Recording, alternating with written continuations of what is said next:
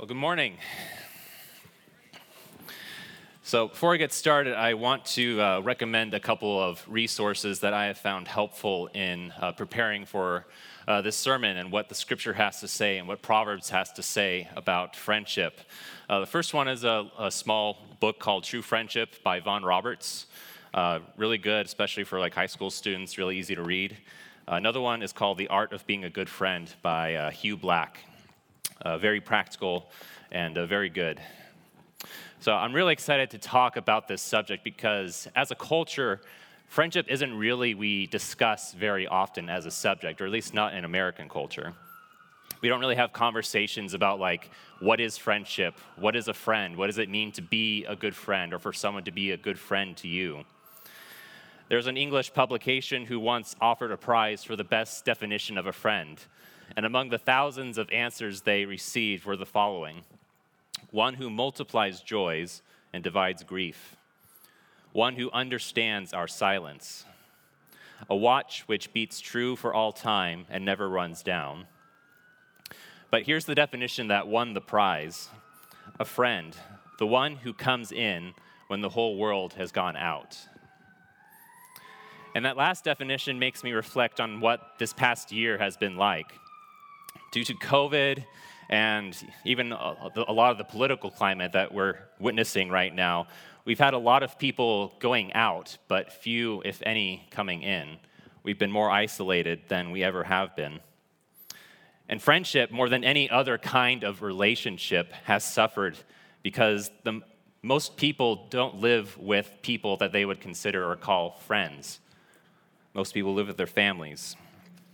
And so as we move forward in these uncertain times, it's now more than ever that I think we need to hear what the Bible has to say about friendship. And I want to begin by starting with what the Bible's principles and characteristics of friendship are between people, and then I'll move on to talk about what the Bible has to say about friendship with God and friendship with Christ. So the first principle that we see in Proverbs and in Scripture, number one, is that friendship is necessary. Friendship is necessary. Proverbs 18:1 says, "Whoever isolates himself seeks his own desire," or some translations say acts selfishly. He breaks out against all sound judgment. Our modern culture often portrays romance and sexuality as the highest forms of love and as a necessary ingredient in order to have a fulfilled and happy life. However, ancient cultures like Greeks and the Romans and the ancient Hebrew culture, and like we see in the Bible, often portrays friendship as the highest form of love and necessary to live well. For example, in Ecclesiastes 4:9-12, Scripture says, "Two are better than one because they have a good reward for their toil. For if they fall, one will lift up his fellow. But woe to him who is alone when he falls and has not another to lift him up. Again, if two lie together, they keep warm. But how can one keep warm alone? And though a man might prevail against one who is alone, two will withstand him, and a threefold cord is not quickly broken." Of course, all this is an outgrowth of what we're told in Genesis 2:18, that it is not good for man to be alone. And so imagine for a minute a world without friendship. Imagine that every relationship you had consisted of either family, coworkers, neighbors, etc., but no friends. And imagine that within each of these relationships, the element of friendship disappeared. Without friendship, marriage can still have godly qualities like sacrificial love, physical intimacy, duty, and fidelity, etc. But without friendship in a marriage, you lose a lot of the joy and the pleasure that you get from simply being around your spouse. Similarly with siblings, normally you grow up in the same home, have the same parents, have a shared set of experiences as children, and a duty to care for one another should something happen. But these factors by themselves can produce siblings who are best friends and siblings who are completely at odds with one another. And so think about how friendship fits into other relationships, like coworkers or neighbors. Friendship is not intrinsically necessary for any of these relationships to be established, but when you think about it, friendship is actually a lot of the oil which makes these relationships run smoothly and makes them enjoyable to experience. Because although friendship is its own type of relationship, it can infiltrate into virtually any other relationship as well. So you see that friendship is necessary to our lives if we are going to enjoy it in the way that God wants us to. But what about pure friends? Those people who you aren't related to, don't work with, or aren't obligated to see on a day-to-day basis. What is the basis of these relationships? In part, it comes down to choice. Unlike family, you don't choose which family you're born into. Friends, on the other hand, are people whom you choose to associate with. You choose to do similar activities together. You choose to be with them because you enjoy being around them or just because you enjoy who God has made them to be. And these kinds of friends are also necessary to the Christian life because these are often the people that you choose to become close with, that you confess your sins to, and ultimately who can hold you accountable to your calling in Christ. And this leads me to the second principle of friendship. Number 2 is choose your friends wisely. This is what Mr. Banana was talking about. And so to the youth, I especially want to emphasize this point. Choosing good friends is really important for a couple of reasons. The first is because friends influence you. Proverbs 22:24-25 says, "Make no friendship with a man given to anger, nor go with a wrathful man, lest you learn his ways and entangle yourself in a snare." 1 Corinthians 15:33, "Do not be deceived. Bad company ruins good morals." Friends are formative on our character and who we become as people. This is especially true when we're younger because our friends are the people we spend a lot of time around and whom we form deeper bonds with. Because of the relationship that you build, good friends, especially those who strive to be more like Christ, will influence you similarly to be like them and thus to be more like Christ. Bad friends can have the opposite effect. Bad friends can pressure you to go to that party that you know you shouldn't go to. Bad friends can pressure us to gossip or engage in locker room talk. Bad friends will ask you to let them cheat off your homework, for example. Friends influence who you become as a person. The second reason why we need to be wise in choosing our friends is because bad friends can lead you to harm. Proverbs 13:20 says, "Whoever walks with the wise becomes wise, but the companion of fools will suffer harm." Notice how it doesn't say that the companion of fools will become foolish, even though I think that's true. But it says the companion of fools will suffer harm. Bad friends can also be dangerous. Bad friends can lead you into situations or into things like abusing substances like drugs or alcohol or other activities that might put your life or well-being at risk. Bad friends can also betray you or hurt you when you're vulnerable, like Rusty. Proverbs 25:19, "Trusting in a treacherous man in time of trouble is like a bad tooth or a foot that slips." The character of our friends matters a great deal. Now, some people might want to draw the false conclusion from this that because we need to be wise in choosing our friends, that we therefore shouldn't be friends with non-believers or non-Christians, but actually quite the opposite. Jesus himself was said to be a friend of sinners and tax collectors. And God calls us to be in the world, which will include making friends with those in the world, but he also calls us not to be of the world. In Luke 16, we're told in the parable of the dishonest manager to make friends for yourselves by means of unrighteous wealth, so that when it fails, they may receive you into eternal dwellings. Being in the world, again, will involve becoming friends with non-Christians, if for no other reason, so that we can share the gospel, the greatest news that there is. But even then, since everyone, Christian or not, bears God's image, there is still goodness in the relationship that is formed and in the enjoyment of another person's company. Scripture just cautions us to use wisdom in choosing our friends and whom you spend your time with, whom you open up to, and ultimately who you trust. And because of this, Proverbs also tells us, and this is number 3, beware of false friends. Beware of false friends. And there's a couple kinds of false friends that Proverbs discusses. The first one is a person that is only friends with you because of what you offer them. Proverbs 19:6 says, "Many seek the favor of a generous man, and everyone is a friend to a man who gives gifts." The Greek philosopher Aristotle called relationships like these friendships of utility. Utility. You both offer something useful to each other, but as soon as that stops being true, then the friendship dies. And while we can form relationships like these, such as in business, this isn't really what the Bible has in mind when it thinks about true friendship. We also see in Proverbs 19, verses 4 and 7, a different kind of false friend. It says, "Wealth brings many new friends, but a poor man is deserted by his friend. All a poor man's brothers hate him. How much more do his friends go far from him? He pursues them with words, but does not have them." The term for what is being described here in these verses is called a fair weather friend. That's someone who is there for you when times are good, i.e. when the weather is fair, like we have right now, or when they get something out of the relationship, but as soon as times get tough, they're nowhere to be found. In contrast, the Bible describes true friendship as constant. Like Proverbs 17:17, a friend loves at all times. And likewise it says in Proverbs 27:10, "Do not forsake your friend or your father's friend." True friends will be there for you when our circumstances are challenging, like when we're struggling in our marriage, or when we're doubting our faith, or when there's a sudden health issue that's discovered, or when we're going through financial trouble, or when a family member passes away. One question raised by Von Roberts in his book on true friendship is that I think is worth reflecting on here is whether your schedule is structured in such a way that if a friend needed some of your time, if they needed to call you so that you could pray for them, do you have that space in your schedule? Or is your schedule so jam-packed that it prevents you from loving your friends, from being a true and constant friend in their life?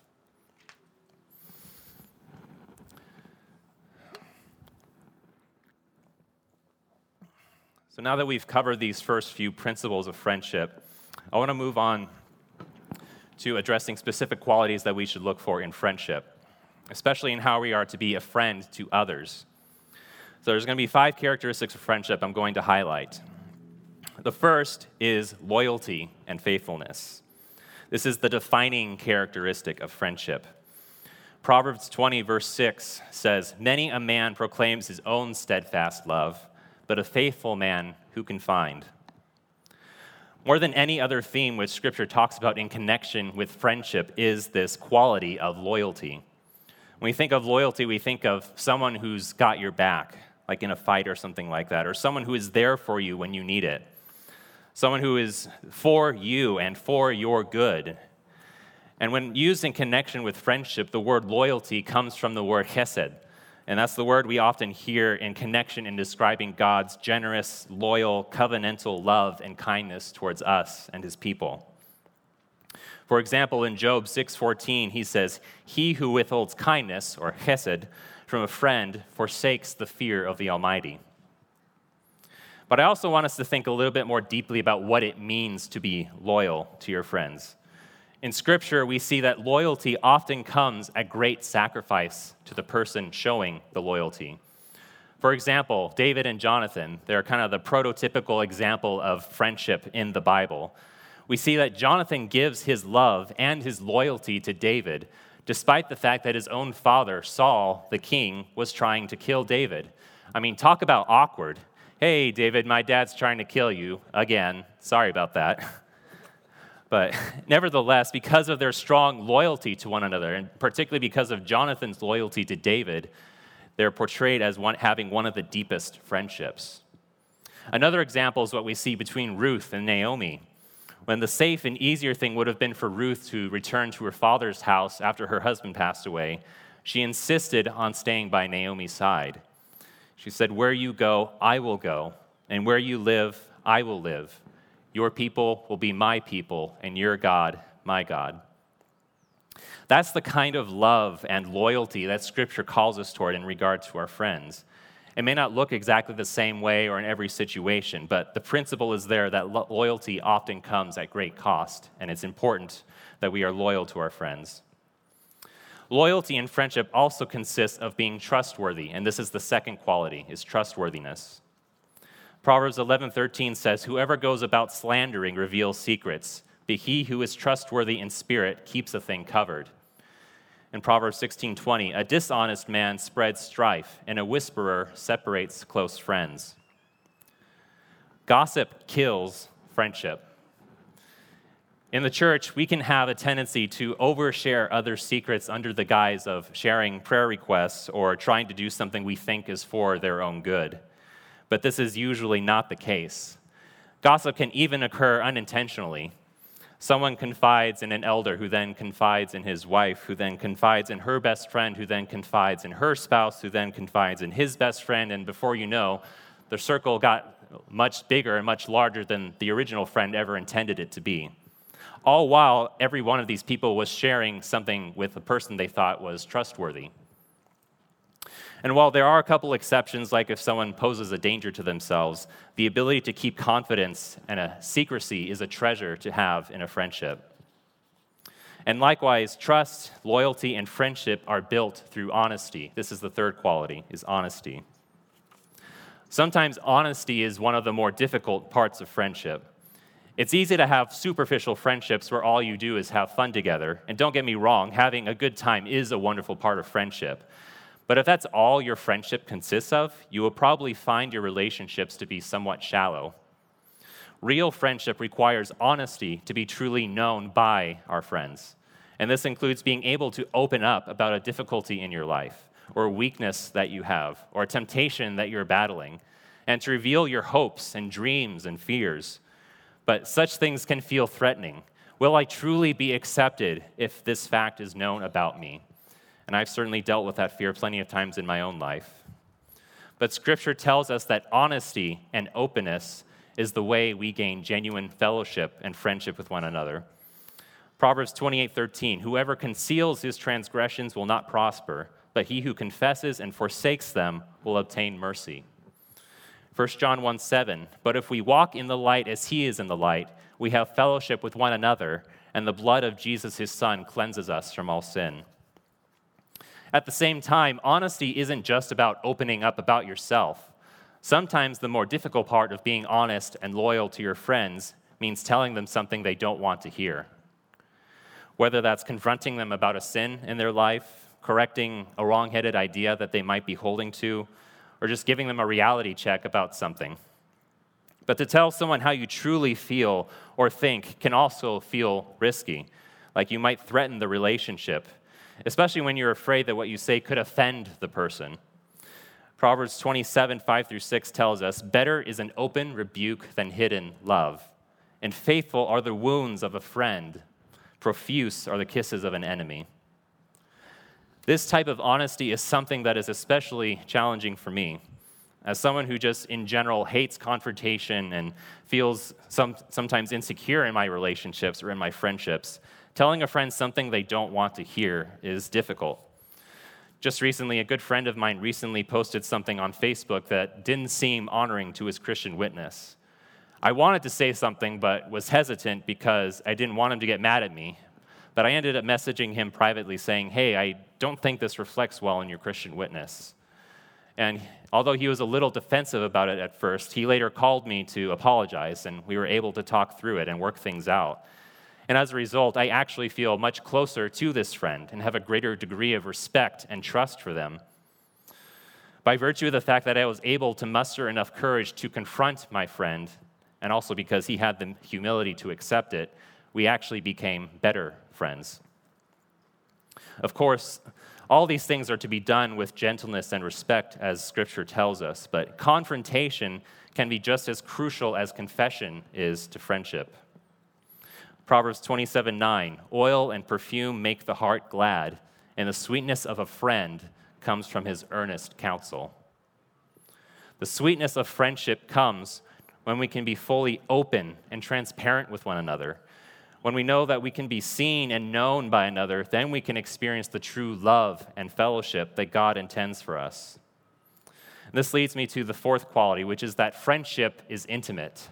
Friendship is intimate. Proverbs 18:24, a man of many companions may come to ruin, but there is a friend who sticks closer than a brother. True friendship is not measured in the quantity of friends, but in their quality. In the Bible, a close friend is described as someone, quote, who is as your own soul.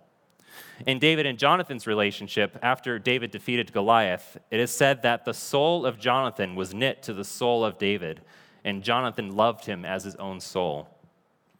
Have you ever had a friend that you just immediately clicked with and got along really well with right away? I imagine that's what happened when Jonathan, the prince, saw David, the shepherd, after he killed Goliath. He not only saw a fellow warrior, he saw a warrior who had a zeal to fight and defend the honor of Yahweh, of God, and who had incredible faith that God would deliver his enemies into his hands. And this is what provided that solid foundation to their friendship and what caused Jonathan's soul to be knit together with David's. But what does intimacy look like practically? Well, let's look at what Scripture records. Proverbs 25, chapter 20, verse 5 says, "The purpose in a man's heart is like deep water, but a man of understanding will draw it out." Intimacy can look like knowing and understanding each other deeply. Before your friend even says something, you know what they're thinking. And when they're wrestling with something, you can help them understand what they're experiencing, even when they may not realize it themselves. Of course, while intimacy can be a result of knowing and understanding, it can take other forms as well. Let's look again at David and Jonathan. In 1 Samuel 20, Saul is again plotting to kill David, and after Jonathan conveys the plot to David at great risk to himself, Scripture records that David rose from beside the stone heap and fell on his face to the ground and bowed 3 times, and they kissed one another and wept with one another, David weeping the most. You wonder why the author included this detail. To the plot of the story, it seems almost like an unnecessary detail to include. Kind of like when John says that the one disciple ran faster than the other. But this detail serves to show the depth of the bond and the intimacy that they had and how they expressed it with one another physically. When Jonathan died in battle, David lamented for his friend this way. He said, "How the mighty have fallen in battle. Jonathan lies slain on your high places. I am distressed for you, my brother Jonathan. Very pleasant have you been to me. Your love to me was extraordinary, surpassing the love of women." I mean, what a statement to make. And we know that David was no stranger to women. But especially in light of our modern culture, which relegates friendship to this second or third tier relationship and reserves the greatest intimacy for sexual relationships.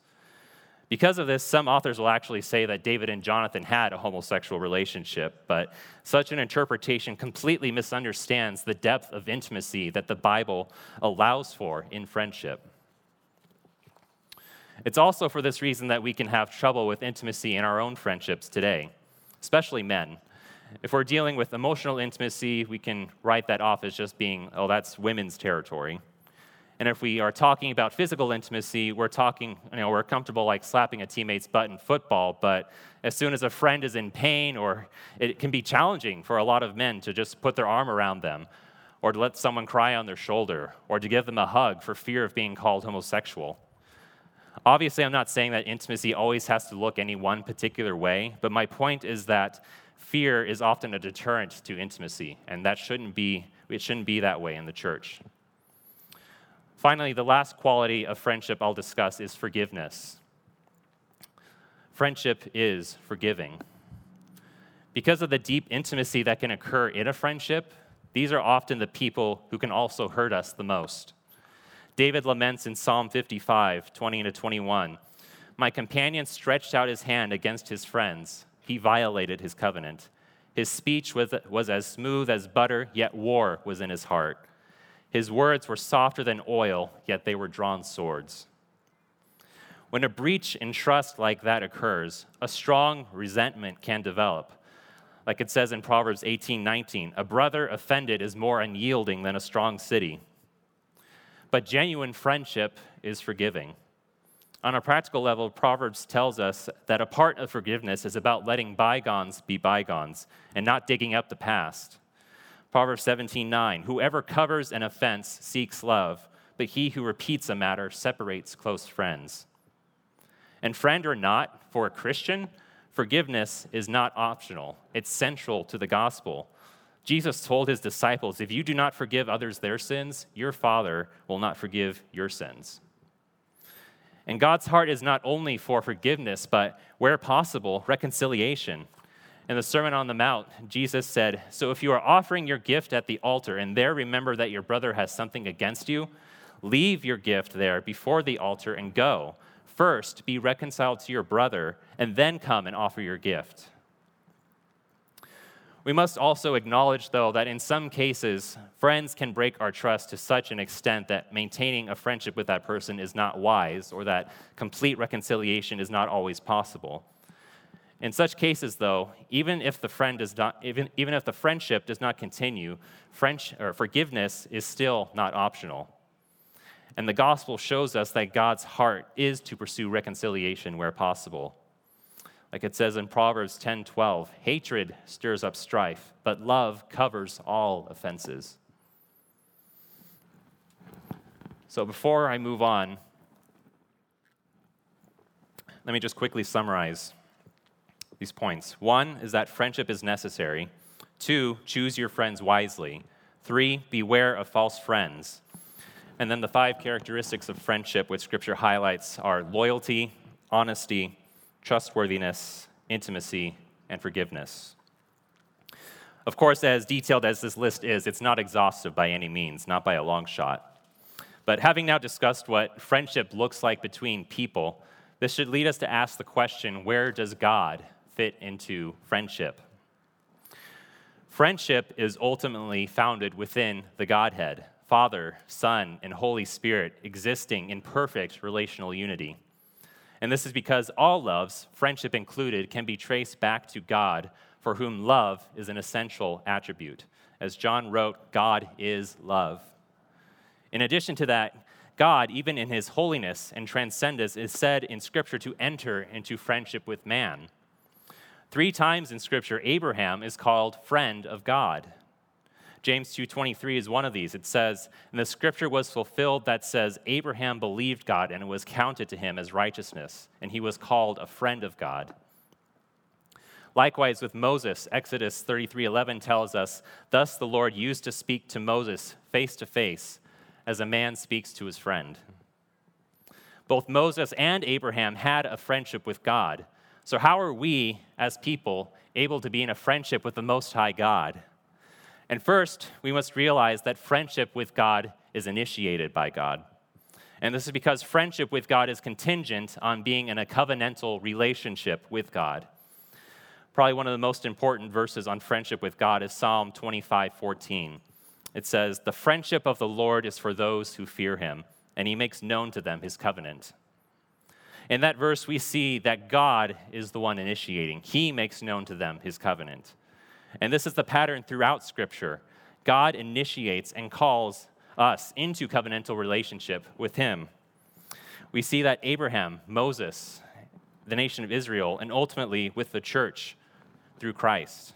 God is the one who initiates. He calls them into a covenantal relationship.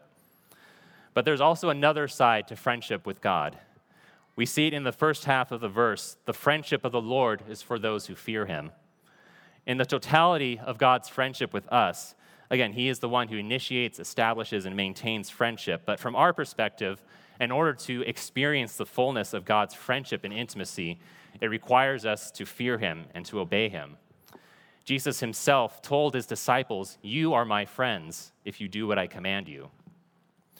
So we might ask ourselves, why haven't I experienced friendship with God? That's something I've certainly asked myself. One answer could be, maybe you have, but you just haven't called it friendship. If you have ever experienced relationality with God, then you've experienced God's friendship. And if you've been a recipient of God's covenantal love and goodness and kindness, which all of us have as Christians, then you've also been a recipient of God's friendship. Of course, there could be other reasons, but one other possibility that Scripture mentions is that maybe there's unacknowledged or unrepentant sin in your life. Sin is the very antithesis of friendship with God. In James 4:4, it reads, you adulterous people, do you not know that friendship with the world is enmity with God? Therefore, whoever wishes to be a friend of the world makes himself an enemy of God. Even though God so loved the world that he gave his only begotten Son, God is not friends with the world. And to enter into friendship with God is to renounce our friendship with the world and all of its desires. So with all this being said, let us look to the one who perfectly modeled friendship on earth and in heaven and has made possible friendship for us with God, and that's our Lord Jesus Christ. Jesus, as the God-man, was able to perfectly exemplify every aspect of friendship. As the second person of the Trinity, he always had a perfect friendship with the Father and with the Holy Spirit. But when he came in flesh as a human, he is also able to embody what friendship looked like between people as well. In the Gospels, we see that Jesus was close friends with Mary and Martha and Lazarus. In John 11, we read that Jesus loved Martha and her sister and Lazarus.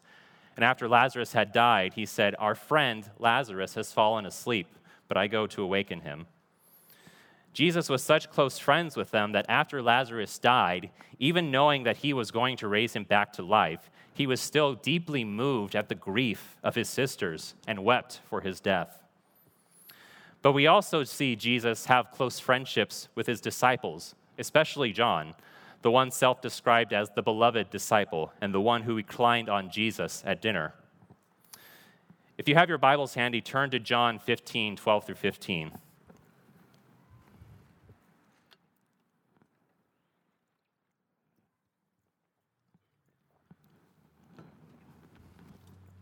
John 15, 12 through 15. In his final hours before he was arrested, this is what Jesus told his disciples. John 15, 12 through 15 says, "This is my commandment, that you love one another as I have loved you. Greater love has no one than this, that someone lay down his life for his friends. You are my friends if you do what I command you. No longer do I call you servants, for the servant does not know what his master is doing, but I have called you friends. For all that I have heard from my Father, I have made known to you." Yet again, we see that contrary to our culture, what is held as the greatest form of love is not sex or romance, but to lay down one's life for a friend. And this isn't said to the denigration of sex or romance, both of which are good. But since our culture idolizes those things as the pinnacle of relational fulfillment, this can offer a helpful corrective to our thinking and in how we approach our friendships. He also said again, "You are my friends if you do what I command you." Jesus here is speaking as God and emphasizing the importance of obedience to friendship with God. In friendship between equals, you can't demand obedience from a friend. But in friendship with God, obedience is a right thing for God to ask for. And then again, he says, "No longer do I call you servants, for the servant does not know what his master is doing. But I have called you friends, for all that I have heard from my Father I have made known to you." This is probably one of the greatest statements in Scripture on friendship because it shows the degree of intimacy and openness that Jesus ascribes to friendship. He'd made known to his friends all that he heard from his Father. And this allowed his disciples not only to have friendship and intimacy with Christ, but also, through revelation through Christ, have intimacy and friendship with the Father. And in this, we see a picture of the gospel. Through Christ and through our friendship with him, we gain friendship with the rest of the Godhead. Through his life, his death, and his resurrection, Jesus has become the mediator of the new covenant, through which God has initiated and established friendship with his people, and through which we can approach the throne of grace. And this is also evidenced by the Holy Spirit, who dwells within us as a sign of his friendship and as a guarantee of our eternal inheritance. It is through the gospel that we see God's faithfulness and loyalty, his trustworthiness, his honesty and truthfulness, his intimacy, and ultimately his forgiveness. And because of friendship, or because of the friendship that we have through Christ with God, this also opens a door to friendship with everyone who is a part of that same covenant, the church. Professor Carl Bridges says, "If one can be a friend of God or of God's Son, this friendship can extend as well to others who are also friends of God. Christian friendship finds its basis in the friendship between each believer and God." Christian friendship, or spiritual friendship as it's sometimes called, is a gift which God gives to us. Because we share the most fundamental aspect of our lives in common, and commonality is a huge part of friendship, This creates ample opportunity for friendship to exist where none otherwise would. And that's the beauty of the church. I've met and become friends with so many people here whom I would have relatively little else in common with and who I would not run into in my daily life. But because we have Christ in common, that opens up doors to so many aspects and avenues of relationship. Of course, having other things in common like hobbies only enriches and deepens the intimacy that you can have with one another. But such things are no substitute for having Christ in common with another person. And so in closing, I do want to offer one word of caution that's been particularly hard for me to learn this past year in the times of isolation. As much as the Bible points us towards the richness and the depth that friendship with other people offers us, friendship with others is no substitute for friendship with God. Through the challenges of the past year, God has revealed to me the hard way, namely through conflict with other friends and just being isolated from everyone, that I had made an idol out of my friends and were wanting them to meet needs that only God could. And as much as God made human relationships to satisfy our relational longings, none of them can take the place of relational intimacy with God himself. And this is true of friendship. This is true of marriage. This is true of any relationship. No matter how much we might want them to, those other people cannot satisfy the deepest longings of our heart, which God is meant to fulfill. And so my charge to you today is to seek and build better friendships with God and better friendships with one another. A better friendship with God will help you to be a better friend to others. And having a better friendship with others will draw you closer to God. These are the kinds of friends who can pray with you, speak truth into your life, bear your burdens, multiply your joys, and rejoice when you rejoice. And through Christ, friendship with God and friendship with others work in tandem with one another. So if your friendships with others have been languishing, renew them. If your friendships have been broken, pray for how God might bring healing to them. And if you have great friendships, then rejoice all the more and don't take those friendships for granted. Friendship takes time. Friendship takes effort. But the rewards of good friendship will make the cost seem like nothing. If you desire deeper intimacy with God, we'll have a prayer team under the tree, I presume, over there. They would love to pray with you or talk with you more about that. Let us seek friendship, church. Let's pray. God, thank you for entering into friendship with us when none of us deserved friendship with you. God, thank you for sending your Son to make that friendship possible. And Lord, thank you for the intimacy and the friendship that you have opened with one another because of the friendship that we have with you through your covenant and through your sacrifice. God, I just ask for any of us, if we need to be reconciled, if we need to reach out to a friend that we've had on our mind that we just haven't made the effort. Lord, I just pray that we would follow your Spirit's leading in all these situations. And I pray that our friendship with you and with one another would be strengthened. In your name I pray. Amen.